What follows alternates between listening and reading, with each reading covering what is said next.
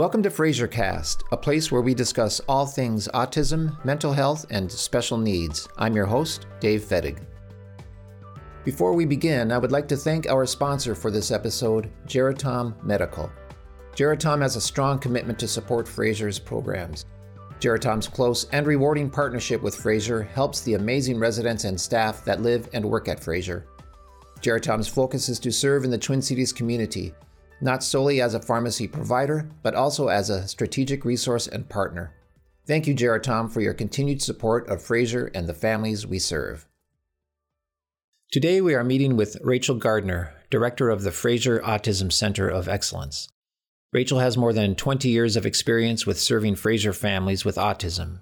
In 2004, she was recognized with the Carol Gray Award, a national honor for making an outstanding contribution to the lives of children with autism. Rachel is a certified provider of Early Start Denver model and has expertise in the areas of parent guidance, diagnostic evaluation, and outpatient therapy. Welcome, Rachel. Thank you. Thanks for having me. Great. Glad to have you back on FraserCast.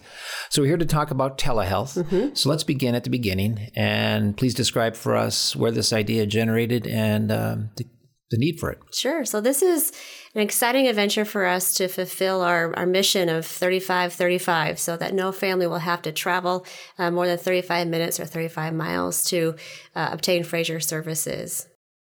That's great. So in the past, how are these patients served? How are these families served? So we have built a lot of buildings throughout the metro area to try to reach as many families as possible, but realize that there's a lot of families in the rural Minnesota that just can't access the range of services that Fraser has to offer. Many of them are getting school services and maybe some private occupational therapy or speech therapy in the communities, but doesn't have the whole array that Fraser might have.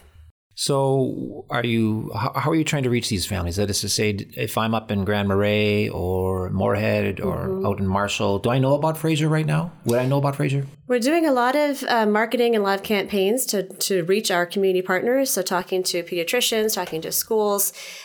We do have a lot of families who do hear about Fraser and come and get evaluations, but then the question remains where to serve them or how to serve them best after they have a diagnosis.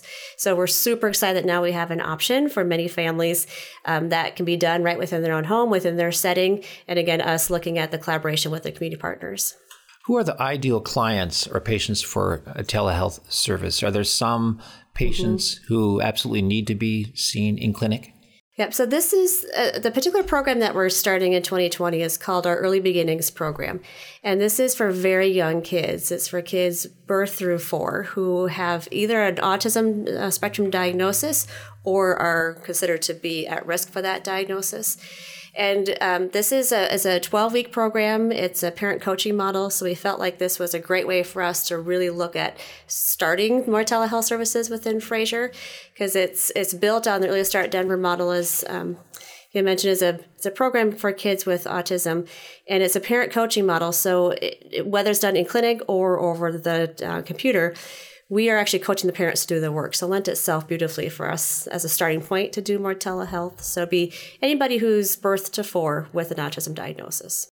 So that's the market you're focusing on right now. For right now. Yep. And then we'll try to hopefully expand to other services. But for now, this is the program that we're really focusing on. So let's talk in specifics, if we can, about the parent coach model and how that works and how it would work with telehealth. It's actually amazing. I've got to see it myself done a few times. And in center, we know that parents are the change agents. It's not about what we do. It's about how the parents are able to work with their kids. So we actually train our staff on this model. We also train them on actually how to coach families. And so if it's in center or over telehealth, we're taking the back seat and we're giving parents tips verbally, how to play with their child, how to approach their child, what to say. And we're getting lots of feedback from the family. So this is just over computers. They're able to see what the family sees. They can sometimes wear little movable cameras, or we just attach the camera where we need to. If it has to be done outside, if it has to be done inside, wherever the child feels most comfortable. And then we're able to just coach the parent what to do next. And honestly, if it's done well, you kind of forget that there's that piece of equipment between you. Interesting. So it's happening in real time. For example, if I had a child and I would be playing or otherwise interacting with my child real time, and I'm getting coaching from Yep. Minneapolis, and I'm out in Marshall. Yep, that's exactly right. Fascinating. So the first session, we just take some time to explore the house, find out where the therapy might be best. We set it up. We can make sure there's no distractions as much as possible. But it's ideal. The families are in their natural setting, and the staff is in an office in one of our 7 locations and giving feedback.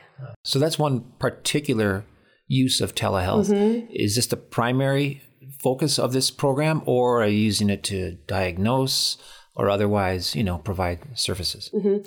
Right now, the primary focus is on the intervention, looking at ways to eventually do the diagnosing, which will just take a bit more creativity and collaboration with some school districts potentially to help us with some of the testing, because there's some pieces that lend itself very nicely to do over the computer. But as we're talking about looking at very nuanced behavior, and kids are quick and fast, we have to think about how to do kind of that diagnostic. And this is a question that lots of agencies are working on nationally, so we can learn from each other. But right now, that it will be the focus on the intervention piece. Is one of the motivating factors have to do with the fact that, if I understand it correctly, mm-hmm. Many children with autism don't travel well? Is it? It is true, yep. So a lot of our kids with autism have a hard time with transitions. So moving from one place to the next, one activity to the next can be very challenging. And spending that much time in a car, we often have families who will drive an hour or more one way to get to services. And that's not easy for anybody, not easy for the family, not easy for the kid, siblings who have to ride along. So this is an option, hopefully, that they can get what they need. I believe you described a 12-week process. Is that the beginning and the end of this, or how long does this last, or how do we graduate into other sorts of programs? Great question. This is the beginning. So they start with a 12-week program, and then most of our families will move into, we're actually starting to do telehealth, occupational therapy, speech therapy, which is, again, a new adventure for us. We're very excited about that.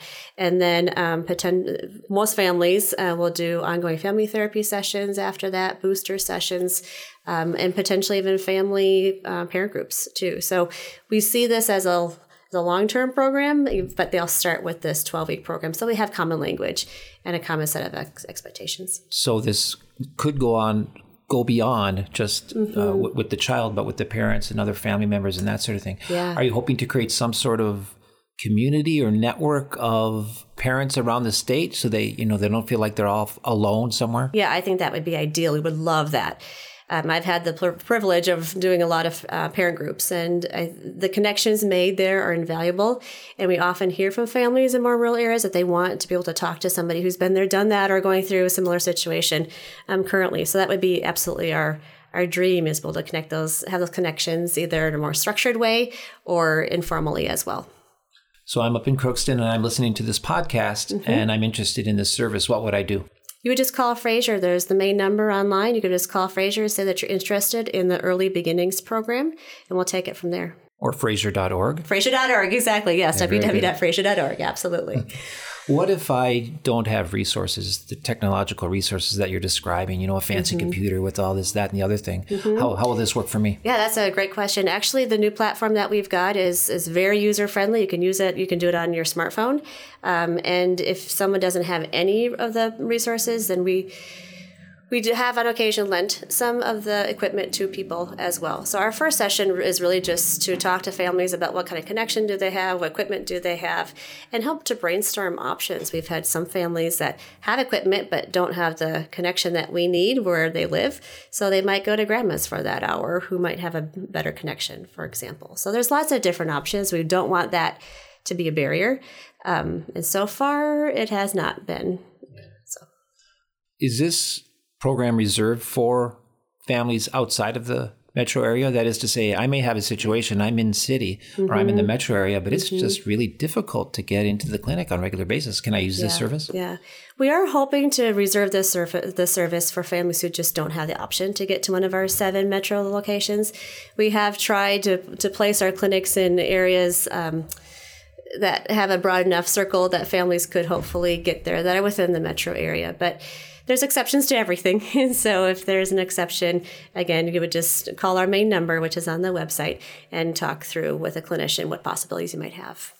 Are pediatricians across the state learning about this, hearing about this? I'm sure that's part of the goal. Yeah, for sure. We're doing a big marketing campaign. So we're having staff do a lot of outreach to talk with pediatricians so they understand what the program is, along with school districts to partner with them too. And so far, we've got a lot of great partnerships happening. Let's back up to the beginning here again and describe for me, maybe it's been quite some time that Fraser has come to realize that a service like this would be valuable for patients in Minnesota. When did this sort of dawn on you guys? Well, we've been doing this certain parent coaching model for a few years, about maybe 4 to 5 years.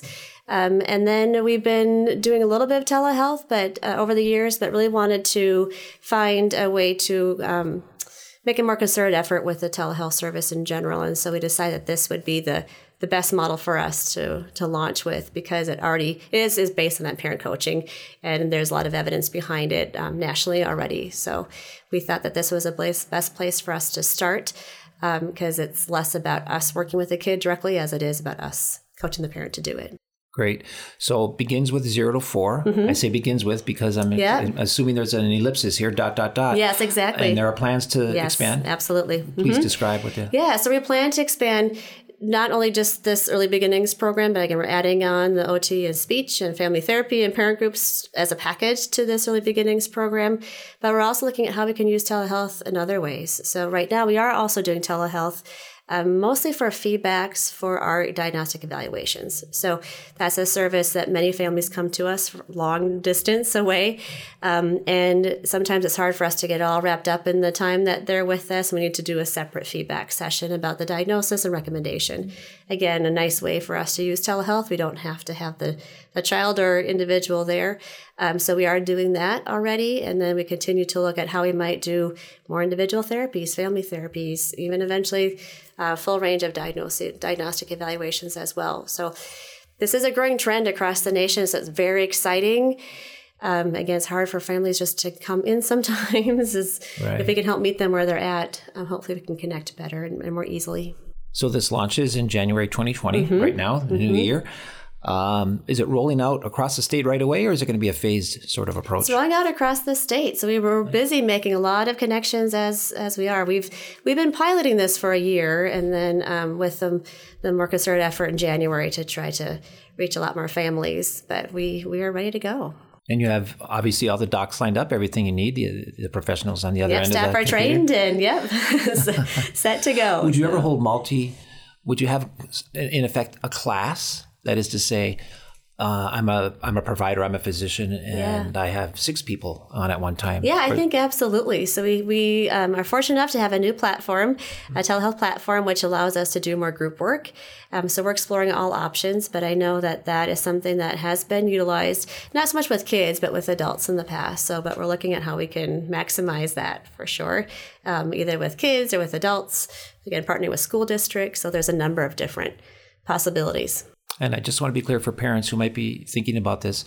This is for children and families who already have a diagnosed child, and maybe they have a relationship with Fraser or they don't yet. Have they already known you, or is this maybe their first time they're touching you guys? It could be both. Okay. And I would also say, even if they don't have a diagnosis yet, and if they have concerns, that they can still call and ask about the beginnings program. We will help them through the next steps. Which for us to bill insurance, we do have to have some sort of an assessment with the diagnosis, but we will do that at the beginning of the program then. And if appropriate, we'll then start the early beginnings. So anybody could call if they have had connections with Fraser or not, if they have a diagnosis or not. Fantastic. It's very exciting. Yeah, we're very excited. Great. Anything else that I've missed, Rachel, that you want to add in? No, I think we got it. Okay. Yeah. Great. Thank you, Rachel. Thank you. Thank you for listening to FraserCast, a place where we discuss all things autism, mental health, and special needs. For more information, visit us at www.fraser.org. That's FRASER.org. And once again, we'd like to thank our sponsor, Geratom Medical, a valued supporter of Fraser.